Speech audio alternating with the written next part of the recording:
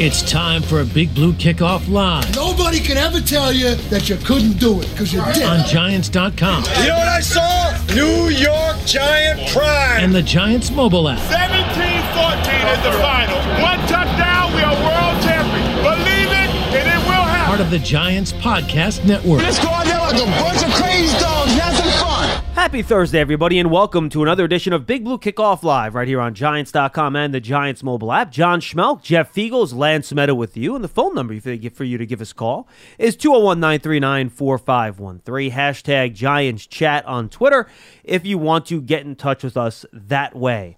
Not a whole lot going on. We finally reached the first quiet point of the NFL offseason. We're about a week and a half away from the NFL Combine. Our show will be out there, of course, the week in Indianapolis, so make sure you guys check out that content. But between now and then, you know, the coaching cycle has reached its end with the Vikings hiring Rams offensive coordinator.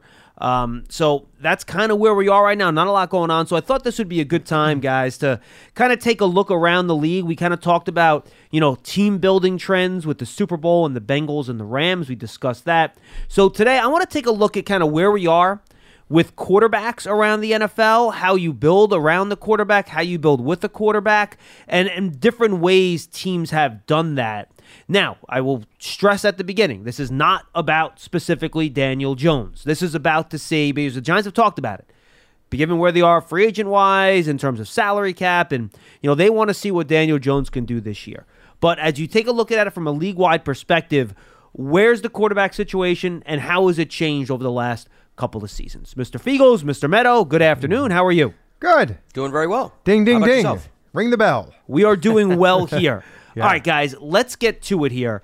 And this is kind of how I look at it. We've had in recent seasons the retirement of Tom Brady, Eli Manning, Drew Brees, Phillip Rivers, Tony Romo, Ben Roethlisberger. A lot of good stuff there. I don't think I'm missing any major ones, Lance. Did I miss somebody in that group? I think that pretty much included all the big players, The at big least guys, in recent yeah. history. Yeah. And those are 6 perennial Pro Bowl type of players, right? Yep. Jeff just cannot shoot things in the garbage. He just tried to throw something in the garbage, can't hit the wall. At least I'll go pick it up when I'm done. Well, he was trying to throw soup. How about this? No, it That wasn't would be an soup. issue. We were in the cafeteria. I wasn't trying to throw soup. He had a bowl which had soup in it. No, So there were some remnants of soup. And he tries to throw it into in the cafeteria. We have like the garbage cans you like bring outside. Speaking of getting thrown, I'm getting thrown under the bus right They're now. gigantic garbage cans. They're not gigantic. I'm standing off to the side no, these are like the garbage cans you put outside. They're yeah. big garbage cans. All right. Okay. All right, fine. Whatever you want to say. And he takes this thing of soup to throw it into the garbage can. It was a empty and thing of soup. Yeah, but there were remnants.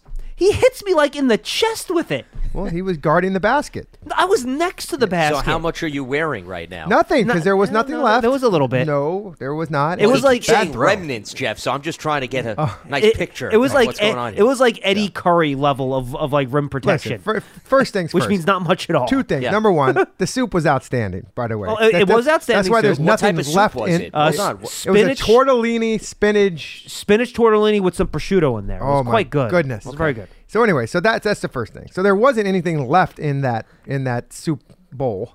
Jeff threw Okay. a bowl of soup at me. I mean, And Let's just call it like and it second is. of all is, I'm glad I picked football and not basketball. I mean, I missed. and now you just I missed miss again. hard, You and just I by like 2 feet. and John's a big basketball guy, for God's sake. so is Lance. And so are you, Lance. So John was guarding the basket. I was standing And next to a I garbage needed can. to try to make it, and he defended it. And so he did a good job, and it went. Luckily, because there was nothing in it, there was no soup anywhere. It didn't go all over the place. Just a minor little on the ground. I picked it up. And to note, he was about 2 feet away from the hoop. Lance, this was like the equivalent of like the Russell Westbrook mid-range jumper that hits like the top of the backboard. Oh yeah. It was the a equivalent little of too that. much Yeah. mustard on that. Yeah, Yes. a little It- bit. It was going in until it hit John's chest. just a bit outside. But, I was you next. I was not in front of the can. I was next to the can. Lance, you know what threw it off? I had the spoon inside the bowl, so that kind Oh, of okay. So the weight balance weight of was it, off yeah, then. that's Yeah, that was exactly, it. Yes, yeah. exactly. So that's what's going Always on. blame it on the utensils. And it's amazing that we're talking about soup bowls at this time of the year, which is kind of where we're at because there isn't a lot going on. I actually think we have a pretty good topic for the show. well, we but- have a great but- topic. But after I saw Jeff brick his shot into the then garbage I can, brought a thing of coffee in, and those little wood stirs, and I didn't like it in my cup because it keeps hitting my nose every time I drink it. So I tried to throw it in the garbage can. Denied again. Airball. So in defense, though, the target is much smaller in the current room. It is much smaller. Yeah. I tried to go off Papa's head, who's pinned up at the board behind it. You tried to go glass. That didn't work. By the way, did you call Papa before you took the shot? No, I didn't. Don't throw your cup of coffee. Oh no, please. no! I promise you. I don't want my room smelling like coffee. For I don't 3 want days, it to. Okay? No, I won't do that. All right, that was a nice. I have 3-minute limitations. That was a nice 3-minute detour. Yeah. Anyway, That's it. Back to the point. So we're going to take a look. You can mark this, Pearson. You can put this at our little, like, at the 7-minute mark. We finally got to the topic. I'm going to title the show, Jeff. If that's not Jeff a teaser, throws I don't know soup. what is. Jeff airballs. It was 2 airballs. I was over 2. Jeff throws soup. I like that, Pearson. That's I good. tried to throw soup. All right, back to the point. So we want to take a look at the quarterbacks around the league, how they were acquired, where they came from, and what level of quarterback do you need to realistically try to win a championship and have a good chance of winning a championship? And that's kind of what we're looking at here. So let's start here. I have my top. I've set this up into 3 basic tiers, and then I split those tiers into half. So the way I kind of phrase this, and I admittedly stole this from the Move the Sticks podcast, because I think it was Move the Sticks podcast. No, I'm sorry. It was the Tapeheads podcast with Scott Pioli and Dan Orlovsky. You should have just said you made it up yourself. No. I'm honest. So my 3 basic tiers: quarterbacks you win because of. The second tier is quarterbacks you win with. And the third tier are quarterbacks you win despite of. Right? That's how I kind of broke it down. And then I took each one of those 3 major tiers and I split it into a top half and a bottom half. So, at least for the first 2. The third tier, win despite of. I'm not sure we need to split that into halves. Or I think it kind of is what it is at that point. So, yeah, I'm going to go through what I came up with. This is simply my opinion. I have some guys noted too young to tell or still figuring it out. You guys jump in and tell me if you think I'm way off base on any of these groupings or anything like that, okay? So let's start. Tier 1A, these are your franchise, can win games for you on their own, can overcome a lot of bad things going on around them, and their level of production is the elite of the elite on a year-in, year-out basis. Patrick Mahomes, Josh Allen, Aaron Rodgers, Lamar Jackson. Now, Lamar Jackson does it a lot differently than those other 3 guys. Doesn't matter. But he does it. That's all that matters. You guys on board with those being the top 4 and them kind of standing apart from the rest of the guys? Yeah, question. I mean, I don't know if you want to go first, Jeff. No, go ahead. I was going to say, I think all of those guys certainly are unique in terms of their skill set. They've helped their teams win a boatload of games, and I think you feel good about your chances, regardless of what's around them, that you have a legitimate shot to win a game. I mean, that's how I look at it. I agree. Even if the circumstances are not ideal, you figure that quarterback's going to do more than just keep the team above water. So I would throw all of them in. I know you're going to get to your second tier. I mean, one other guy that I would make a case for that I think could go into 1A, I think you can make a case for Russell Wilson to be put in If that it was grouping. 2 years ago, Lance, or maybe even last season, I would say yes. I feel like the last year and a half, he's taken a minuscule step back, which is why I had him. And he was my first guy not in. He was my first guy out of that first tier, right? So it's close, but I just feel like watching him, he hasn't been quite the same player the last year and a half or Well, so. and he was hurt this past season, too. So Right. he missed some time due to the finger injury. But from a statistical standpoint, I mean, we're talking about a guy that's thrown for 40 touchdowns and 25 touchdowns, respectively, against 13 interceptions and 6. No, that's I mean, fair. you do the math. I mean, No, that's really good. 65 touchdowns and 19 interceptions. And look, if he's doing something good. And if you want to make the argument that he should be in the first tier, I would not fight back hard on that. Jeff, you had a question. Well, do you on our little things here? You have these little asterisks next to these names. What were those asterisks for? Those I have in group 1B. I'll explain them right now. Okay, I'll explain them right well, now. well, real quickly. So Yes, please. Just because I too would. I have one other player I probably would put in that first tier. Who's that? It would be Deshaun Watson. Okay. And now because- that's a good argument, and I could see that And I know he didn't too. play last year, And, but and that's really the only reason I have him out, Right. just because we don't know what's going on. yeah, with but him. I feel like he's in that group when he's playing, and remember yeah. he's pretty good. No. Look, Deshaun Watson's Really a fantastic football player. So I would put him in there. I think that's a good argument. Of course, you got, obviously you have some up-and-coming guys in John's 1B category where he's going to go into. You can listen if you want, Jeff. Go ahead. Well, I mean, okay, so to Lance's point, Russell Wilson, by the way, is the first 1B, right below the 1A. And by the way, these guys are in no particular order. Okay. I just put them in a tier. So see, you were looking to give him credit, Jeff, and now he's explaining that he even put him in a specific order. But I said before that Russell Wilson was my first guy. And by the way, just to explain, my 1B tier is extraordinary production, but maybe don't do it quite as consistently as the guys in that 1A group, and not quite as dominant. So they're good. They can carry you for periods of time, but they can't overcome quite as much and can't do it for as long of a period as those guys in the top 4. Is that fair of an explanation? You guys think you like that description? I do. I think that there are some. Let me read these off for you real quick. So John's 1B. There's 2, 4, 7 of them. So in no particular order, as mentioned, Russell Wilson, Dak Prescott, Matthew Stafford, Kyle Murray, Joe Burrow, Deshaun Watson, and Justin Herbert. And I have the asterisks on Watson because of the off-the-field stuff. Okay. And then Burrow and Herbert, I think potential to move into top group. No question. But too young, have not done it long enough or consistently enough for me to feel confident about putting them into that 1A group. Okay. Yeah. And I was going to, now that I know why those asterisks are there, because that was going to be why I was going to put these guys, and I would have put an asterisk next to those guys too, just for that reason, because I feel like of these 1B quarterbacks, there's a lot of up-and-coming serious talent just going to be coming up to go to that 1A. When you look at Justin Herbert, Joe Burrow, and I would even throw Kyler Murray in there. I mean, the guy's pretty darn good. No, potentially, sure. And so I feel like those guys will eventually go up.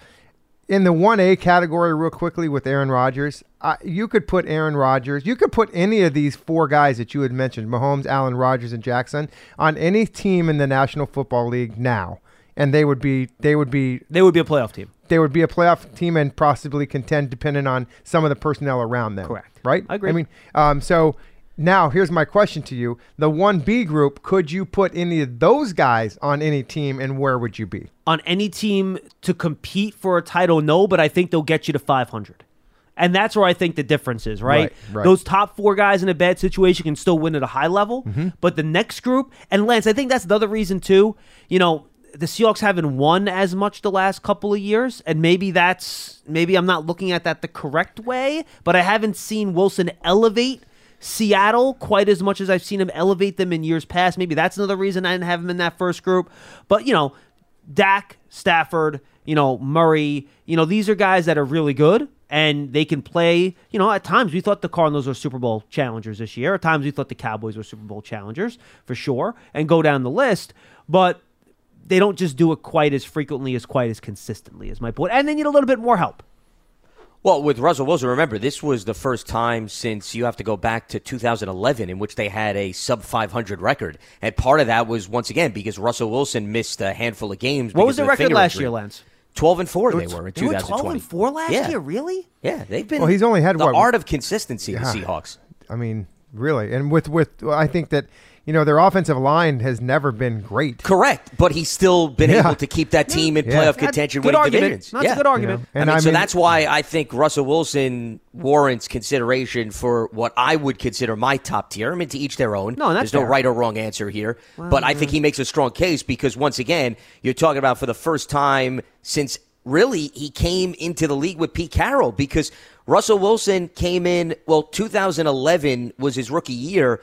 So, okay, we'll throw that out. They were 7-9. Since then, 9-7 was their worst mark. And once again, he missed a bulk of this season. If he plays a few extra games, I'm not saying that, they absolutely go to the playoffs, but I certainly like their chances remaining in contention a bit more compared to where they finished up at 7-10. So Russ, I think, has remained at a very high level, even if you go back to that 2020 campaign. So I have no problem keeping him in that top tier, even though, yes, to Jeff's point, and John, you were hitting on this, and Jeff, I think you summed it up very nicely in terms of the offensive line has never been a strength of the Seahawks. You could argue throughout Wilson's entire tenure, yet that really has never held this team back. So that's a sign of, hey, a guy knows he's walking into a situation that's far from ideal. He's still able to get the team to 10 wins on a consistent basis. That, to me, fits under the umbrella of the criteria that we were talking about earlier. It's a really good argument, and maybe I can be convinced of that. So now I looked at how these guys were all acquired, right? And I guess this is a good way to go next.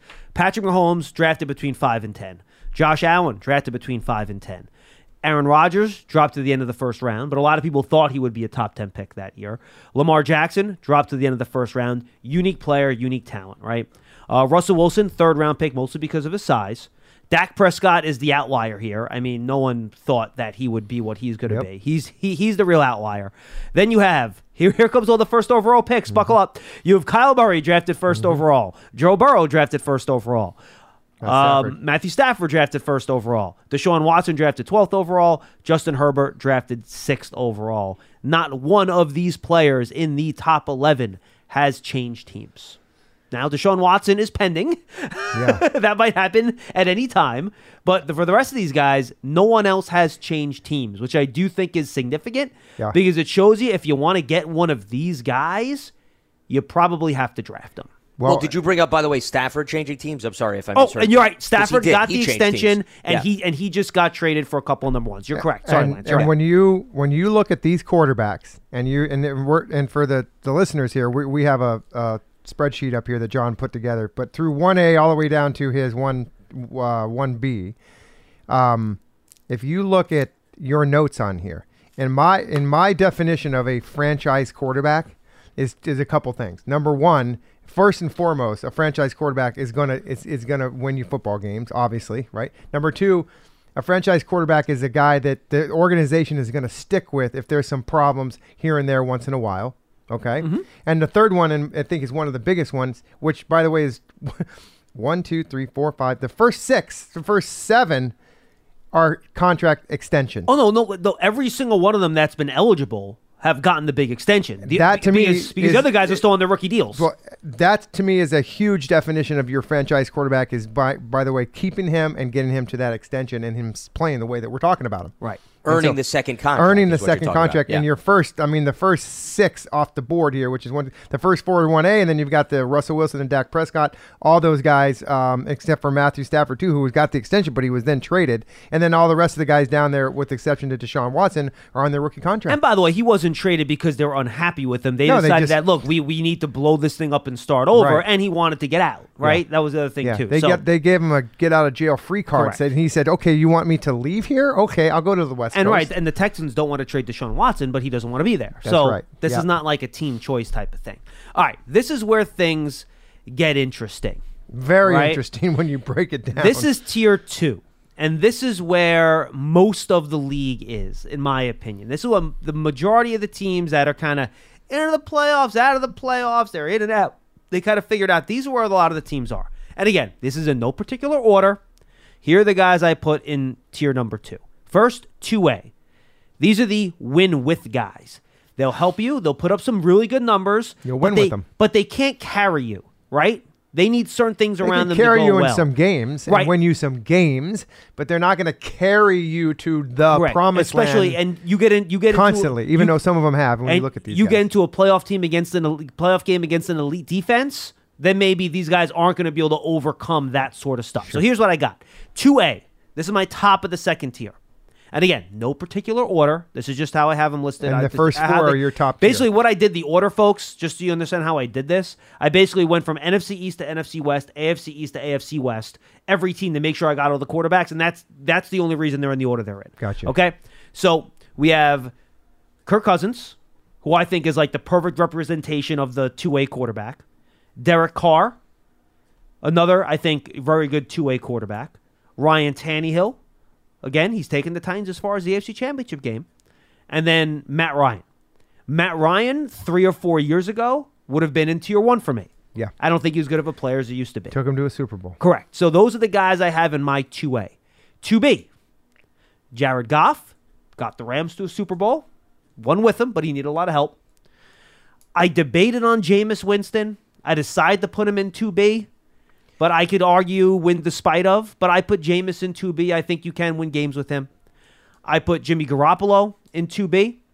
He just hasn't put up enough consistent big-time production for me. Like, you look at Cousins, Ryan, Tannehill, Derek Carr, you're looking at, like, consistent 30-touchdown seasons for those guys, right, or in and around there. Yeah. Garoppolo really hasn't gotten there for me. Yeah. Those other guys have been healthy, by the way, too, John. That's another difference. Absolutely. Yeah. Great point, Lance. I have Baker Mayfield in 2B. This year, I know he took a big step back. I don't want to hold that completely against him. And then I have Carson Wentz in 2B. Again, the Colts got to 9-7 this year.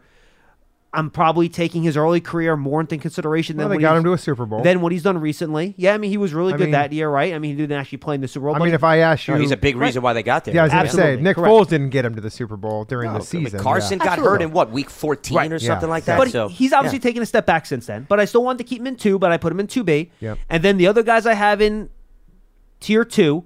But again, these guys can fluctuate because they're young, right? And we don't quite know what they are yet. I have Mac Jones from the Patriots, who I think showed a lot of promise this year. They clearly won a lot of games with him. You have Tua, who, again, they've won a lot of games with him. It's literally the definition of the category, right? Well, last 7 of 8. Jalen Hurts, again, definition. They've won a lot of games with him.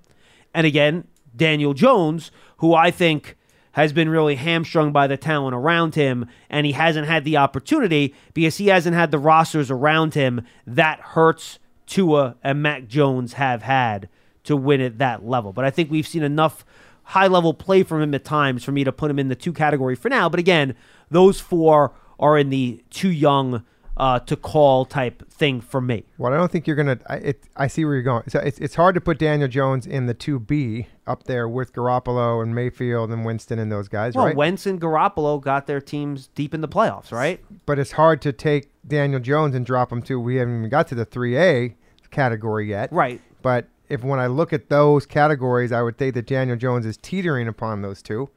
I mean, in my opinion. Well, that's why I have him in that too young category. And I think that, when you look at those other guys and kind of what they've have around them, I mean, Mac Jones did, I think, better than a lot of people thought he was going to do this year. But, he had some good players around him. And, again, with emphasis of good players around him, whether it's offensive line, running backs, I mean, guys that are hurt and aren't hurt. So, yeah, I think he's in a good group. What do you think, Lance? You think that 2 category for Daniel is where he needs to be? Well, it goes back to the lack of durability. I mean, a lot of those quarterbacks, I think, fit under this umbrella because there's question marks because they haven't been relatively healthy or they haven't been on the field long enough. Sure. Like Tua, for example, right? Tua didn't have a true rookie year 2 years ago. This past year, he was on the field much more, but there was even interruptions this season because of injury. So you're sort of putting him in that gray area, which is where Daniel is. And Jalen Hurts, extremely small sample size. And Mac Jones was just a rookie this year. Had a very nice year, but you never judge a quarterback based on one season because if we went by that logic, Baker Mayfield is the same thing, right? He's had a really good year, first year with Kevin Stefanski, and then as John was referencing, I think the shoulder injury impacted his play this year. Absolutely. That's why I'm very anxious to see a fully healthy Baker with Kevin Stefanski again, and then I think we'd walk away with a better feel, a better judgment of what we're looking at to justify another contract or whatever direction the Browns want to go in. So to me, that too young, unranked, not 2A, 2B category is basically the gray area for me. Yeah. There's potential, there's upside, but you still don't really know what exactly you're working with. And just the other thing I just wanted to add is I think you can make a very strong case for Jameis Winston in being in that category. And the reason being is statistically, you're talking about a guy that in the blink of an eye could put up 30 touchdown passes in a season, guys. 100%. Right? Okay, let's not forget about that. The $1 million question for Jameis is his decision-making at times because he had that 30 for 30 season. But I actually thought, and this was unfortunate for him, I thought him and Sean Payton were sort of correcting the wrongs this season. And unfortunately, he went down. I would have liked to have seen Jameis for a full year because if I'm New Orleans, and I don't know exactly what direction they're going to go in, I know Taysom Hill has that very unusual contract, but I would absolutely consider bringing Jameis back because I do think he showed some flashes before he went down that if You tell him, Jameis, we don't need you to put the cape on. You got a good defense on the opposite side of the field. You can win games with Jameis. It's just he's got to do more of what we saw before he went down with injury. And Lance, you also need to give him some weapons. I mean, the Saints had no receivers. Well, Michael Thomas should be back this year. Right. Yeah, because he was hurt last year. Exactly. Yeah. And then Marquez Callaway is your number 2 instead of your number 1. Then maybe that's a little bit more doable there. Now, here's how these guys got acquired or drafted by their current teams, okay? Kirk Cousins, drafted in the 4th round, left via free agency. Big free agency. Right. He's really, by the way, if you look at all the guys in Tier 1 and Tier 2, he's the only one that got like a big free agent contract and left just via free agency. And by the way, guaranteed money. Correct. The whole thing was 3 years, guaranteed. 3 years, 90 all guaranteed, right? Yeah. I remember 395, something like that. Yep. Matt Ryan, drafted top 3, big extension. Ryan Tannehill, drafted top 10, was extended, then eventually traded. And then he was extended again by Tennessee once they got him. Derek Carr, drafted top of the 2nd round, then extended. Then you go in the 2B category. Jared Goff, drafted 1st overall, extended, then traded. Jameis Winston, drafted number 1 overall. He left in free agency, just signed that kind of prove-it deal with the Saints. He was not extended. Jimmy Garoppolo, 2nd round pick, traded. Then he got extended by the 49ers when they got him. Baker Mayfield, drafted 1st overall, still on his rookie deal. And Carson Wentz, drafted 2nd overall, big extension, then eventually traded when injuries happened and it didn't work out. So, again, there are some exceptions to the rule. The Kirk Cousins, the Dak Prescotts, the Russell Wilsons, all these guys. And we're up to 20 quarterbacks now, the top 20 quarterbacks in the league, let's say. And then if you go into the next, the too young category, Mac Jones drafted top 15, Tua drafted 5th, Daniel Jones drafted 6th, Jalen Hurts drafted 2nd, right?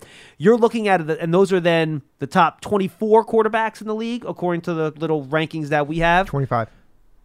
No, the first line doesn't count because that's the ranking. I see what you're saying. So Sorry, my bad. That's right. There are 24 quarterbacks. Mm-hmm. There are, in that group, Gotcha. 1, 2, 3. I'm counting 3, unless I'm missing one here. 4 with Garoppolo that were not drafted in the 1st round. Well. Prescott, Cousins, Wilson, Garoppolo. And Derek Carr, 5, sorry. So there were 5 quarterbacks in the top 24 that were not drafted in the 1st round. And here are the numbers drafted in the top 10. Okay? Wentz, Mayfield, Winston, Goff, Tannehill, Ryan, Herbert, Burrow, Murray, Stafford, Allen, Mahomes. 13. So more than half are in the top 10, and then the rest of the guys are kind of hanging out in that back end of the 1st round. The Aaron Rodgers, the Lamar Jacksons, the Deshaun Watsons, guys like that. So, again, you can roll the dice and try to find a quarterback in, the 2nd and 3rd or 4th round, but good luck. You literally have to find a needle in the haystack because that's a really, really tough thing to do. And real quickly, I think every year, about this time, we all start talking about the draft, and we look at the quarterbacks like everybody does. But I still think the media pumps these guys up to they kind of make you believe that every year there's 3 to 5 franchise quarterbacks, well, right? I mean, but that's the thing, Jeff. They're so important to your teams. They are, That's but why, are they really? No, not the that. position is, but these players Correct. might not. That's be what the I guy. meant. Correct. Yeah, they may not pan out. So it just goes to show you how it's not such a perfect science just because. Now the names that you wrote, you mentioned there, and those guys being in the top 10, that's a pretty good pedigree for. Then I mean, what was it? 13? You said? Yeah, 13 out of the 24. Okay, so those are. But I guess to my point is that what makes you that franchise quarterback doesn't mean that you're always going to be it because you're in the top 10. Okay, talent does matter the most here. I don't care what you say. It's the number one characteristic for me is the talent that position comes. It's the number one position when you think about professional sports. I think it's the toughest position to play out of anyone. No, absolutely. And by the way, it's 14, not 13, by 14. the way. Miscounted. Okay. Yes. I mean, listen, I don't think any of us can sit in the box and hit a 100-mile-an-hour fastball. Correct. Let alone, I don't think I really want to. No, but the amount of processing and no player in any other sport has as big of an impact on a game, except for maybe your superstar in the NBA, because there's only 5 guys on the floor.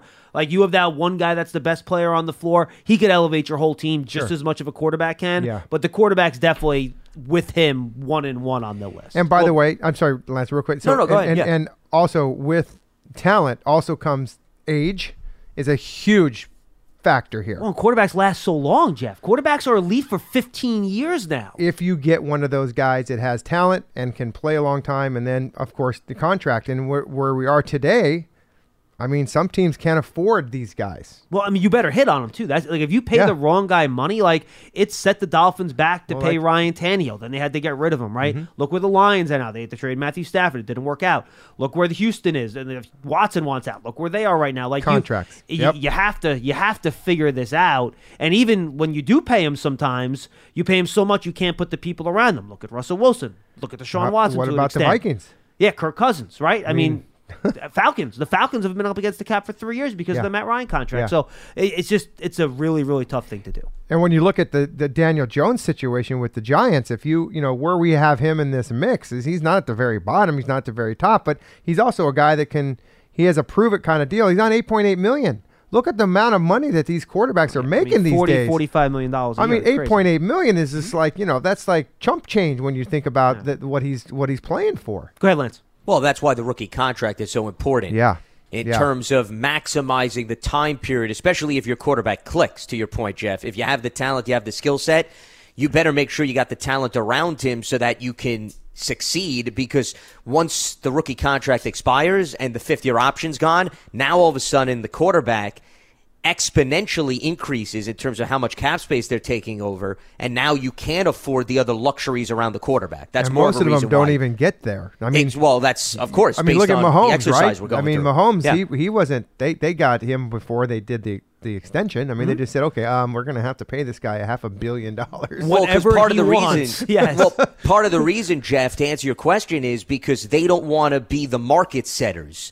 They know that if they wait till 3 or 4 guys get a deal, they're going to now have to pay even more. Yeah. So the logic for the Chiefs was, let's get them done, and then good. Everybody else will follow based on our standard. And they did. Yeah. So that's exactly why they did it. But I wanted to just piggyback off of a few things that both of you guys brought up. Number one, in terms of your point, John, about NBA superstars, I always say the NBA is cut from a different cloth than other professional sports because you're playing offense and defense. You're superstars. Well, and there's also only 5 guys on the floor. Correct. At the same time. Yes, but the point is, you can't hide a guy in the NBA, okay? You better go out there and play both sides, or else you're going to become a liability. In the NFL, your quarterback is not coming out there to play defense. He's not playing special teams. So you can make up for other areas. But yes, he touches the ball on every single possession on offense. So there's no doubt about it that he has the most influence, but you still are at the mercy of your defense and your special teams. So there's limitations compared to Kevin Durant. Okay, he could drop 40, but he better also contribute on defense. So that, I think, is a huge difference in terms of the two sports. As far as, Jeff, your point about, and also what John was laying out, the percentage of guys that were taken to the top 10, I think the difference is the higher you take the quarterback, I think what we've proven is the chances increase that you're going to land the guy. But there's no guarantees that come with that. For example, 2018, okay, we're now going to be 5 seasons removed, guys, from that draft. So you had Baker, Sam Darnold, Josh Allen, and Josh Rosen all go in the top 10. Right now, Rosen has bounced around a bunch of teams and was on practice squads. He's a bust. Okay, fine. Let's call it like it is. That's fine. Darnold also has now been on a few teams. Who knows? The Panthers could move on. Bust. Hasn't necessarily panned out. Okay, I'll let John do the labeling That's here. Okay. Baker. And by the way, no one was a bigger Sam Darnold fan than me, so it kills me to say that. Well, okay. But Listen. I make the bed you sleep in. I mean, he basically just, okay, go ahead. Yep. Okay. Or Baker, Results I are think we results. classify in that gray area still. And then Allen really is the one guy we feel great about at this point. So, Jeff, when you were talking about, the skill set is important, absolutely. But also those 3 other teams, the Browns, the Jets, and the Cardinals, were saying to themselves, we feel good. We got a top 10 pick. We're going to take a quarterback. No guarantee, though. Nope. Clearly, environment is the other element that's in play. You could have all the skill in the world. If you don't have a good offensive line, you don't have a good scheme, you don't have a good coordinator, coaches, they change OCs Receivers, every 3 years, then you're going to be stuck with a quarterback that had potential but was just basically stuck there scratching it. So I think that's an important element that we didn't necessarily raise based on the numbers that we brought up, but that goes hand in hand. And then the other thing that I wanted to bring up number-wise is, by my count, guys, 7 of those 25 quarterbacks, or 24, I believe, John, have changed teams. if I did the math correctly, but How many? 7. Let's by see. my You count. have Stafford, Stafford, Cousins, Tannehill, Goff, Winston, Wentz. Well, Garoppolo. And Garoppolo, too. 7, yeah. So that's 7, You right? got it. Yep. Okay. Mhm. But the reason why you can't just look at the number on the surface is there was rationale as to why some of these guys changed teams. Right. For example, Jimmy Garoppolo, the Patriots got to the point where they couldn't afford to pay 2 guys, one of which is not going to play. Right. Because Brady was still there. So you moved on from Jimmy G because it was more of a financial issue. That wasn't necessarily that he didn't pan out. It was just Brady continued to go up against the clock and was winning. So I don't necessarily say they made a bad pick. It was just finances didn't allow it. Carson got in a situation where he suffered a serious injury. Nick Foles came in, and injuries just continued to limit him. And It was then a you weird had- spot. It was a weird Correct. spot. It was a very uncomfortable situation from that standpoint. Tannehill was another guy, a variety of coaches, right, with Miami. When you get a new coach in, new executive branch, they think differently than the previous regime. So, that was another reason why he was let go. Then you look at Jameis Winston. Well, you got to the crossroads with free agency and Brady became available. They looked at that as a tremendous upgrade. Bruce Arians said, I'm going to move on from a guy. And, oh, by the way, Bruce Arians wasn't there when they drafted Jameis Winston. So that was a change in terms of the philosophy. And Goff was swapped for Stafford. So, that's unusual, too, where you see a bunch of guys that are number 1 overall picks and they just change uniforms. And then I think we covered everyone. Well, Kirk Cousins was another guy, though, where he was given the franchise tag Twice. and they didn't want to commit to him right long term. And then all of a sudden you have new voices. Because remember, guys, you had Mike Shanahan there in Washington first. Then Jay Gruden came in. So he was another guy that was inherited by the new regime. You didn't have one coach that stuck with him. If Shanahan's still there, remember, he and Kyle had a very good relationship as well as Mike. Who knows? Maybe Kirk is still in Washington for all we know, if things pan out a little bit differently. Lance, agree, and I think it is important to note that I make pointing out all these guys that were picked in the top 10, 14 to the 24. That doesn't mean if you pick a guy in the top 10, it's going to work. No, and that's why I wanted to At highlight any that. position. 100% right. 100% any right. position. Right. And you're looking at maybe a 50% hit rate. Maybe. I'd have to go back and look at it. I haven't done that. But look, there's a good chance you're not going to find anybody. All right, let's open up the phones. 201-939-4513. Get on the line. I know we went a long time here, Pierce. I have one more point before I get to Kevin. We'll get to Kevin in a second. Here's the question I want to ask you guys, and this is really the key question I want to get to. You look at those guys in 2A. Cousins, Tannehill, Carr. Those guys are probably still going to cost you $35 million a year, $34 million a year. Is it worth paying for a 2A quarterback in our little tier system here that type of money? Are you able to build the necessary team around that player to consistently compete for a Super Bowl if you're paying a 2A quarterback upwards of $35 million a year? Because that could be a question that teams face, as we move forward here. And I think I would hesitate to do that. I would try to go for the top 11, top 10 guys, and, I'll pay them a little bit more, and I'll roll the dice on that. If you can get them. But it's hard to find one of those guys. Yeah. Exactly. Yeah, well, right. So that, I think, is a question that a lot of teams face now. Are those 2A guys worth the $35 a year, right? That's kind of going to be the tough question a lot of these teams are going to have to answer. And again, it's not a matter of you're going to go out there and you're going to pay them because they're free agents. It's going to be a trade, right? I mean, none of these guys are hitting free agency. When you think Derek about Carr it. could. He could, but he's probably, a free agent after this year. Yeah. Theoretically. Well, they may give him an extension No, this and year. they could, Right. absolutely. Yeah. Yep. So I think a prime example of this would be Kirk Cousins. Remember, he finally he played the transition tag for 35 years, and then all of a sudden now he's like, Well, or if you have one of these guys on your team, do you want to extend them for that money? My That's a question answer- you have to ask yourself. After My the rookie answer- contract. Yeah. My answer is that if I'm in a transitional phase of a football program, I'm in a little bit of a transition here, I'm going to go younger. I'm not going to go spend the money. But let's say you're around 8-8, 9-7. I'm still gonna go. I am still gonna go younger because you know what? There's so much there that and you hit on it with teams that spend so much money that they just completely, they decimate their salary cap. Where now I don't have ability to pay other people. Right, because for me, Jeff, these guys in 2A, like in Kirk Cousins and Ryan Tannehill or Derek Carr or Matt Ryan, could they win a Super Bowl? Yes. but it has to be perfect around them. And Nobody. it's not going to be if I have to spend all the money on them. You can't have injuries. You got to have really good weapons. You got to have a good defense. If you want to win the Super Bowl, I think you need to be perfect around them. And Lance, I think the point you're going to make, once you're paying those guys that much money, it's harder to be perfect around those guys. Well, because look at Minnesota. I mean, Minnesota was just unfortunately plagued by injuries really the last 2 seasons, specifically on the defensive side of the ball. Now, I would argue, I don't think that Kirk and Ryan Tannehill hurt Minnesota and Tennessee respectively in terms of fielding and rounding out the roster, though. Okay, I think Minnesota put some good talent around him. I would say the same thing with Tennessee.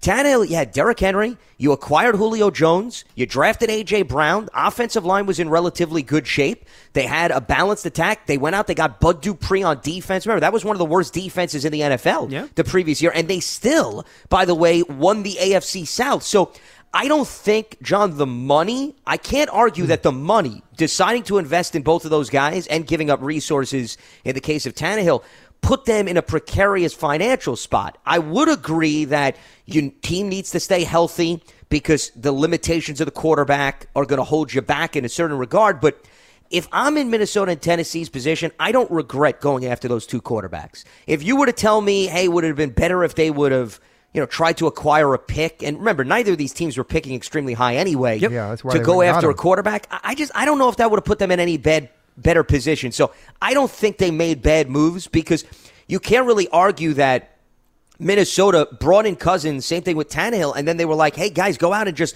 put on the cape.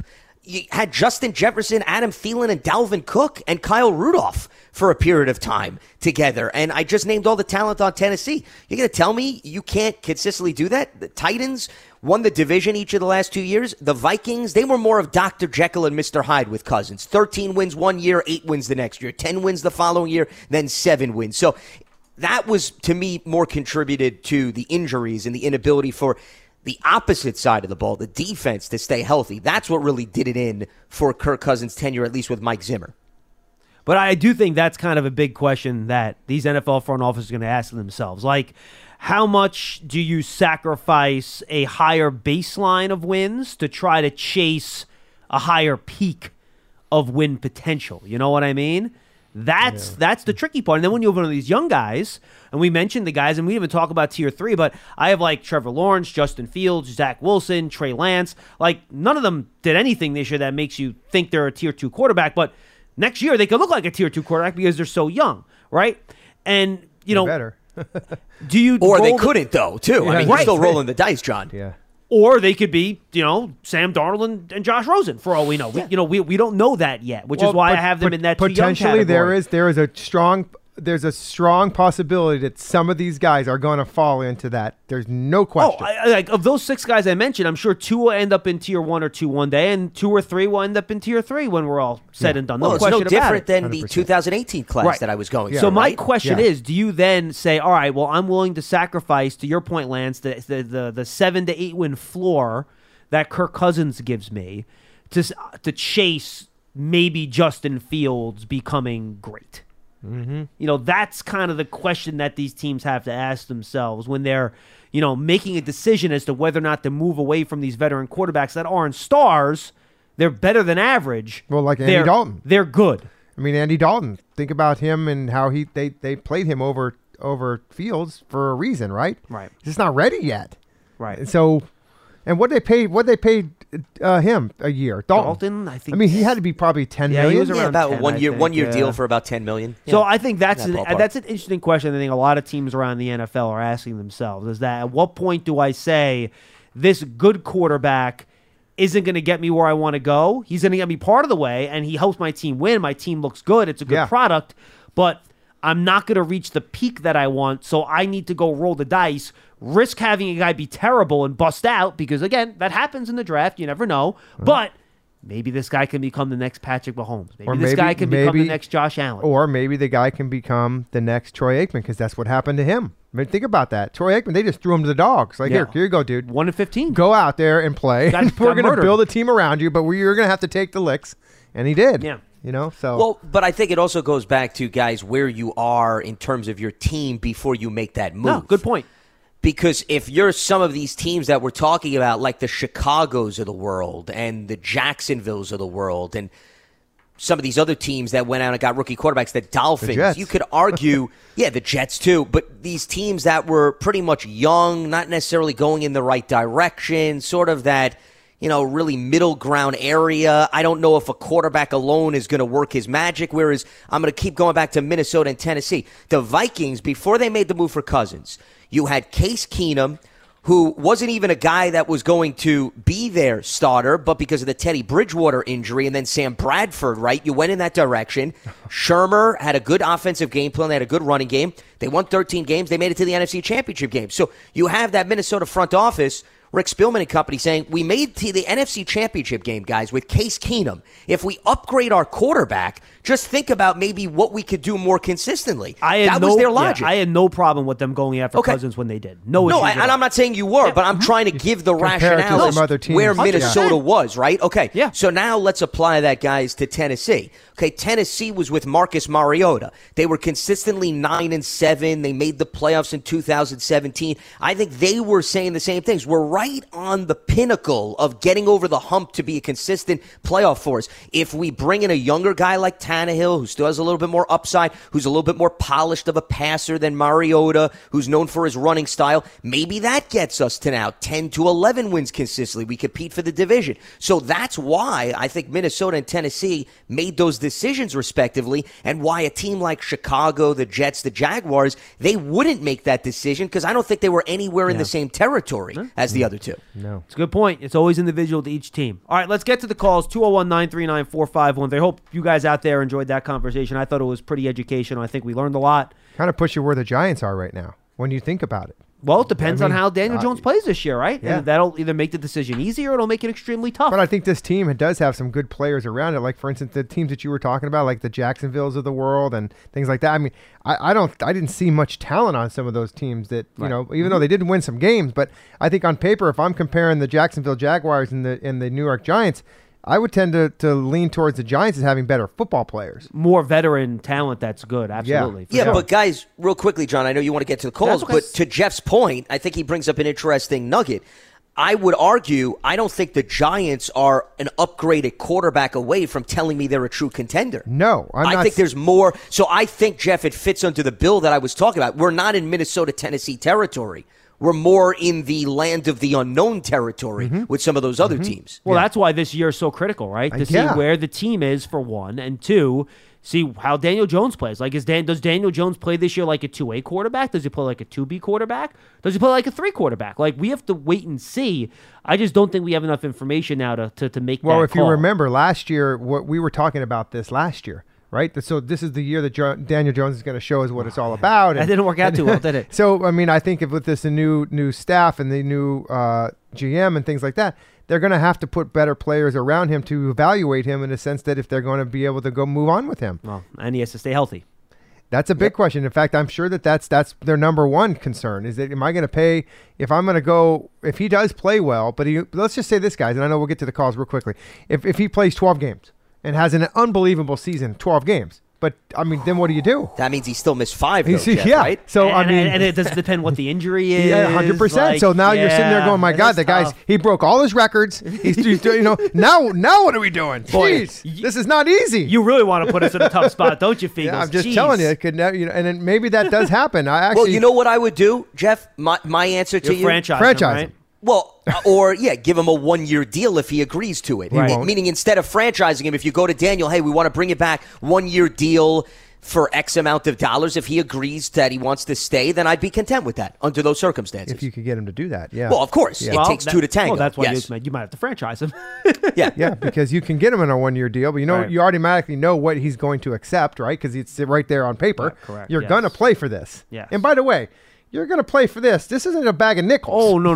That's over $20 million a year. No, that's a nice payday. That is a nice Just payday. ask Kirk Cousins. Yes. Who did it twice. All right, and Drew Brees, by the way. Yes. 201-939-4513. Hey, Giant fans, secure your season tickets for 2022 for just $100. Limited seats available. Speak with the Giants tick rep now and become a season ticket member by calling 888-NYG-1925. Kevin in Phoenix will lead us off today. Kevin, what's going on? Hey, guys. How you all doing? We're great. Good. Good. Quick comment on what you were talking about. I'm more worried about percentage of the quarterback salary versus the actual amount. Well, of course. With the salary cap going up year to year, I think you gauge it more on percentages. So what's your percentage of the quarterback? What do you think? So next year's going to be 208. They're just guessing. Yeah, so right now Patrick Mahomes, I guess, is probably around like 20% of about where it is, give or take. Yeah, but that's where most great quarterbacks are. Right. No, so you have to be willing to do that. Yeah. Right. When you're in transition, that number should be a little bit lower. No, I agree with That's that. all. I don't have specific numbers. No, that's fair. But the reason I was calling, I've been meaning to call about this for a while, but this is a great time now that we're through the Super Bowl. Hall of Fame class has been enshrined or getting ready to be enshrined next year. When do we start the Jeff Fiegels Hall of Fame campaign? So they did it for Ray Guy. They got a complete team in the Hall of Fame. Devin Hester is still kind of pending out there. When is it Fiegels' time? Well, I appreciate that, by the way. I know we don't have enough time in the program to actually, springboard it on and get it going. But see, Jeff's very humble. He does not like to self-promote. I do not, and and again, I've told people so many times about this, and I'm thankful for that. And listen, if it happens, but I will not be the one to spearhead that. I can tell you that right now. Right. Yep. I am just more satisfied with the career that I had, and there's really not much more left for me. And if somebody wants to do it, go ahead, do it. So. Yeah. I just, I hear about it and, pulling up the page, you see most punt yards in NFL history, most punts, most consecutive games played. So durability is a huge thing. I just think you're underappreciated, Jeff. Well, thank you. I'd like to see a campaign, a push to try to get you in there, or at least on the ballot, give you a shot. I'm on the ballot. I'm on there. Oh, he's been. Are you? You've been up there in terms of making it to the next level at least a few times too, right, Jeff? Yeah, I think the last time I made it. So, okay. We're getting there. It's progress. Now, listen, Ray Guy didn't make it in until the senior ballot, which is like, I think he was 25 years after he retired. So. Right. Maybe that'll happen. You're sold. You should already be on the senior ballot. I should be on the ballot, senior ballot. Yeah, thank you, John. I mean, hell, Tom Brady matched Jeff Fiegels in terms of the number of seasons in the NFL. So that should tell you all you need to know. But, Jeff, I think it's very nice that you had a family member call in on your behalf on this program. You. Yeah, so, that's my second lost cousin. Thank Checks you. in the mail. Yeah. Well, and I am out in Phoenix, so there we go. See, even more of a reason why it's family. Back to New York, so we followed him around a little bit. Thank you so much. That's all I got, guys. I appreciate it. Yep, thank you. Yep, thank you, Kevin. Appreciate the call. If you were to go to the Hall of Fame, Jeff, it's a simple question. And would you guys be invited? Well, I would. Damn right. I hope I'd be invited. Obviously, you guys would be invited. Now, here's my question: if you were said to go in front of the writer committee, and you can give them one fact about your career that could best convince them that you were deserving to be in the Hall of Fame, which one would it be? Durability. I mean, you don't play 22 years and never miss a game. No, I mean, that's just nobody does it. Tell me. I mean, it's hard. And I don't care. I know that I was just punted, right? But still, it's still, I mean. Punters get hurt, though. I mean, we get hurt. Yeah. And you could get hurt running, 40s after practice one day. Hey, man, walking those 18 holes every morning is tough. And that's with how the you golf keep in bags shape. on your back, especially if you don't have a caddy. See, people just don't know the other way to stay in shape, and that was to swing the golf club and walk 18 holes. It's a good 5-6 mile jaunt. Okay, so you would go that over like net or punt yards. Yeah, because or you know what? like that. Actually, that is my most. Probably something I'm most proud of because I understand a lot of people don't. Is that what it took to get to that? Right. There's a lot of work involved in there. Mm-hmm. The other one is I would just say that my averages weren't. The averages today are off the charts. These guys are just so strong. So my net average and my gross average were never that great. But it was more about efficiency with me. Like, I did my job when I needed to do it. And then, when you piggyback off of this is what with Riley Dixon last year. Riley Dixon was asked to get out there on the 50-yard line and put the ball inside the 20 or the 10-yard line. He kept kicking extra or touchbacks. You can't do that. You got to execute that play. And by the way, when you're at the 38-yard line, when I was playing, that's a long field goal for those guys. Nowadays, you just got to get to the 40 or the 45 even. That these guys can make these field goals. So I was called upon to hit 38-yard punt on a 38-yard line and put it out at the 10-yard line. That's a 28-yard kick. So That's not a great for my net average or my It gross would look average. bad, but you go to the sideline and Tom Coughlin will give would you a be high loving five. it. He loves Right. it, yeah, because that's strategy. So, yeah. and I tried to invent this. I just couldn't do it. I bet today we probably could with analytics, but more it was a punter efficiency rating, just like the passer efficiency rating, because that truly will outline what a punter's doing on the field other than distance and hang time and gross punting and net average. It's just more of an efficiency rating that you would have, like a passer rating. 201-939-4. Go ahead, Lance. I'm sorry. No, I mean, I know Jeff doesn't want to promote himself, and I respect that. I'll go the extra mile. I mean, if you just do a comparison between Jeff and Ray Guy, first of all, Jeff played 8 more seasons than Ray Guy, and I hate having to downgrade a guy because Ray Guy deserves to be in the Pro Football 100%. Hall of Fame, but you have to make these arguments because That's what you gotta do, right? Yeah, for our listeners that don't understand, and I don't want to bore them with the details, but getting into the Hall of Fame is really like a campaign. Yeah. When they get in the committee room, everyone can't talk about Jeff Fiegels. Only one individual could get up who's associated with the team that Jeff played for, which to me is absolutely silly. Because, for example, if you represent the Bears and you want to campaign for a guy from the Jaguars, why should you not be able to campaign for a guy from the Jaguars? Sure. What difference does it make? Yeah. But the bottom line is, Jeff had, and this is where average alone should not just be taken into consideration. Right. Jeff, you had over 700 more punts than Ray Guy. Yet, despite that, okay, if we just look at yardage per punt, and I know this is not necessarily the one statistic, but you were less than a yard difference from Ray Guy, yet you punted the ball 700 more times than him. Yeah. So, efficiency is important when you take into consideration the volume of work. So that would be my argument. I got on my your guy. behalf. I got my guy. It's going to stand up for me. Right here, Well, Lance Meadow. He's my there you guy. go. Hey, He listen, works for the I'll be more than organization, right? I happy mean, to we're go to here. bat for you. Let's go, Yeah. Lance. Hey, Jeff, let me So- tell you, if you want somebody in there that's going to be stubborn and not change their I got mind him. and really I fight got for him. you, there's Hell no yeah. one better than Lance Meadow. He will stand there and That's my partner, will, Lance. he will be relentless. Jeff should also go in the Hall of Fame having to work with Paul Dottino for X amount of years. No, we So that all would've been should. my first Yeah, criteria. no, we all Yeah. should be able to do that. Yeah, that's right. Exactly. Yes. Well, thank you for the kind words. I appreciate that. No guys. problem. Yep. My pleasure. Jeff, Yes. very deserving. Let's go Thank to you. John in Maine. He's next on Big Blue Kickoff Way up in Live. Maine. Hey, What's up, John? Hey guys, how you doing? I want to put my vote in for Jeff. There we go. And we're on our way. Thank you. I can campaign for you, but I need bus fare.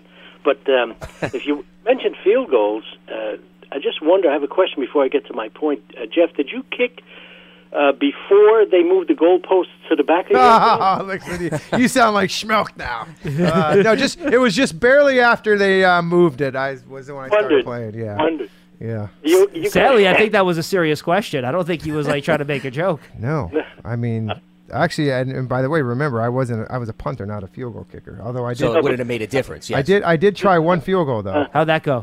had a punt near the crossbar and kind of confused the punt returner. How'd that go, Jeff? I'm sorry, John. I can hear you. I said, how'd the field goal go? Well, it didn't go through. Did it at least like leave the ground at least? No, it made it over the line of scrimmage. It was just a little bit right, you know. So, but you know. Now, did it stay in the field of play, or was it, It like? did. No, it stayed in the field. Didn't have It enough. went as good as his passing attempt. Yeah, exactly. Hey, Jeff should have had a completion if who dropped the pass? Jim Finn. Jim Finn. There you go. Those alligator He's arms. so mad about it. I'm so mad. the one of the best throws I ever made, and I think I made only 7 of them in my life. But man, he just totally just. Who remembers? Exactly. Yeah. Anyways, what else you got? Let's get off of this Fiegels guy. You guys are talking about quarterbacks, so I came up with this number. So I don't know where I got it. Some subscription for thing I got maybe. But they compare Elway, Eli Manning, and Daniel Jones in their first 3 years. Now, they each played about 40 games. Daniel Jones has about a 10%, almost a 10% better completion accuracy. Yeah, but John, you got to be very careful comparing quarterback stats from era to era. You go back to Joe Namath. Joe Namath had more interceptions than touchdowns. He completed barely 50% of his passes. Quarterbacks, because of the rules, have become much more efficient over the years. And Eli Manning, whose career just started 20 years ago, back when Eli started, completing 60% of your passes was like a big deal. Now, if you don't complete 60% of your passes, You're you out. stink. It's very, very different. Remember when they were trying to get Eli to hit 70% was his That was what he was trying to attempt. That was the one. Now guys are at 70. They're not a lot of them, but that's a heck of a number. Yeah, but back in like 2003, someone completing 70% of their passes was like a joke. It's just like any other positions around the National Football. The league has transitioned to a point where the numbers you can't. It's hard to compare them 10, 15, 20 years ago because of rules, right? And just the way that guys are just to play the game these days. Well, because if the strategy, and Jeff, this goes back to what you were talking about, punting, what the coach asks you to do. If your offense is built to, I don't want to say all quarterbacks are like this, but maybe they have to check down the ball a lot, right? Your completion percentage is going to be higher because you're not throwing the ball 30 to 40 yards down the field. So many teams now, the passing game is just an extension of the running game with those short throws at the line. I mean, back in the day, do you think they threw passes at the line of scrimmage? You have like 8 or 9 easy completions a game that are at the line of scrimmage now. They didn't even throw those passes in the 80s. Look at the attempts every game. Right. These guys are up there in 40, 50 times sometimes. Well, not 50s, but because of what you just said. Maybe 7 or 8 of those are dump-off passes. Yeah. So if I'm throwing the 36 of them, now I'm up to 44 or 45 a game. So that's where it makes a difference. And by the way, those 8 extra throws per game, if you complete all of them, times 17, your completion rate's going way up. Yeah. Well, here's another example. Remember when Mahomes threw the underhand shuffle pass? Right, and he gets a touchdown to Travis Kelce. Or how many times, guys, have you seen Aaron Rodgers does this all the time? The wide receiver runs right in front of him. He just shuffles it over to the guy, and the guy then runs 5 yards in for a touchdown. That goes down as a passing attempt. Debo Samuel, too, at San Francisco. Correct, exactly. So the optics of what happens in a game is not always reflected in a box score. I think that's the main point. Yeah. There's a lot of stuff that goes into these statistics and stuff efficiency, as John was saying these days. So it's really tough to just put on paper right smack there. Those 3 players that you mentioned, those 3 quarterbacks, and their numbers. It's kind of difficult to do. Anyway, I'm sorry, John. Finish the rest of your point. We totally cut you off. Sorry, John. That's what we do here. We apologize for it. That's why I called. That's why I listened. The only thing I really was looking at, and it's similar to what you're saying, but still. Elway, 47 touchdowns, 52 interceptions. Jones, 45 touchdowns, 29 interceptions. And Manning, 54 touchdowns and 44 interceptions. Now, I don't know if you have the same arguments about the interceptions and the touchdowns, and that's fine. You might be well into it. We're well into the passing game these days compared to what we were like at Namath's time, who had a 50.1% completion accuracy.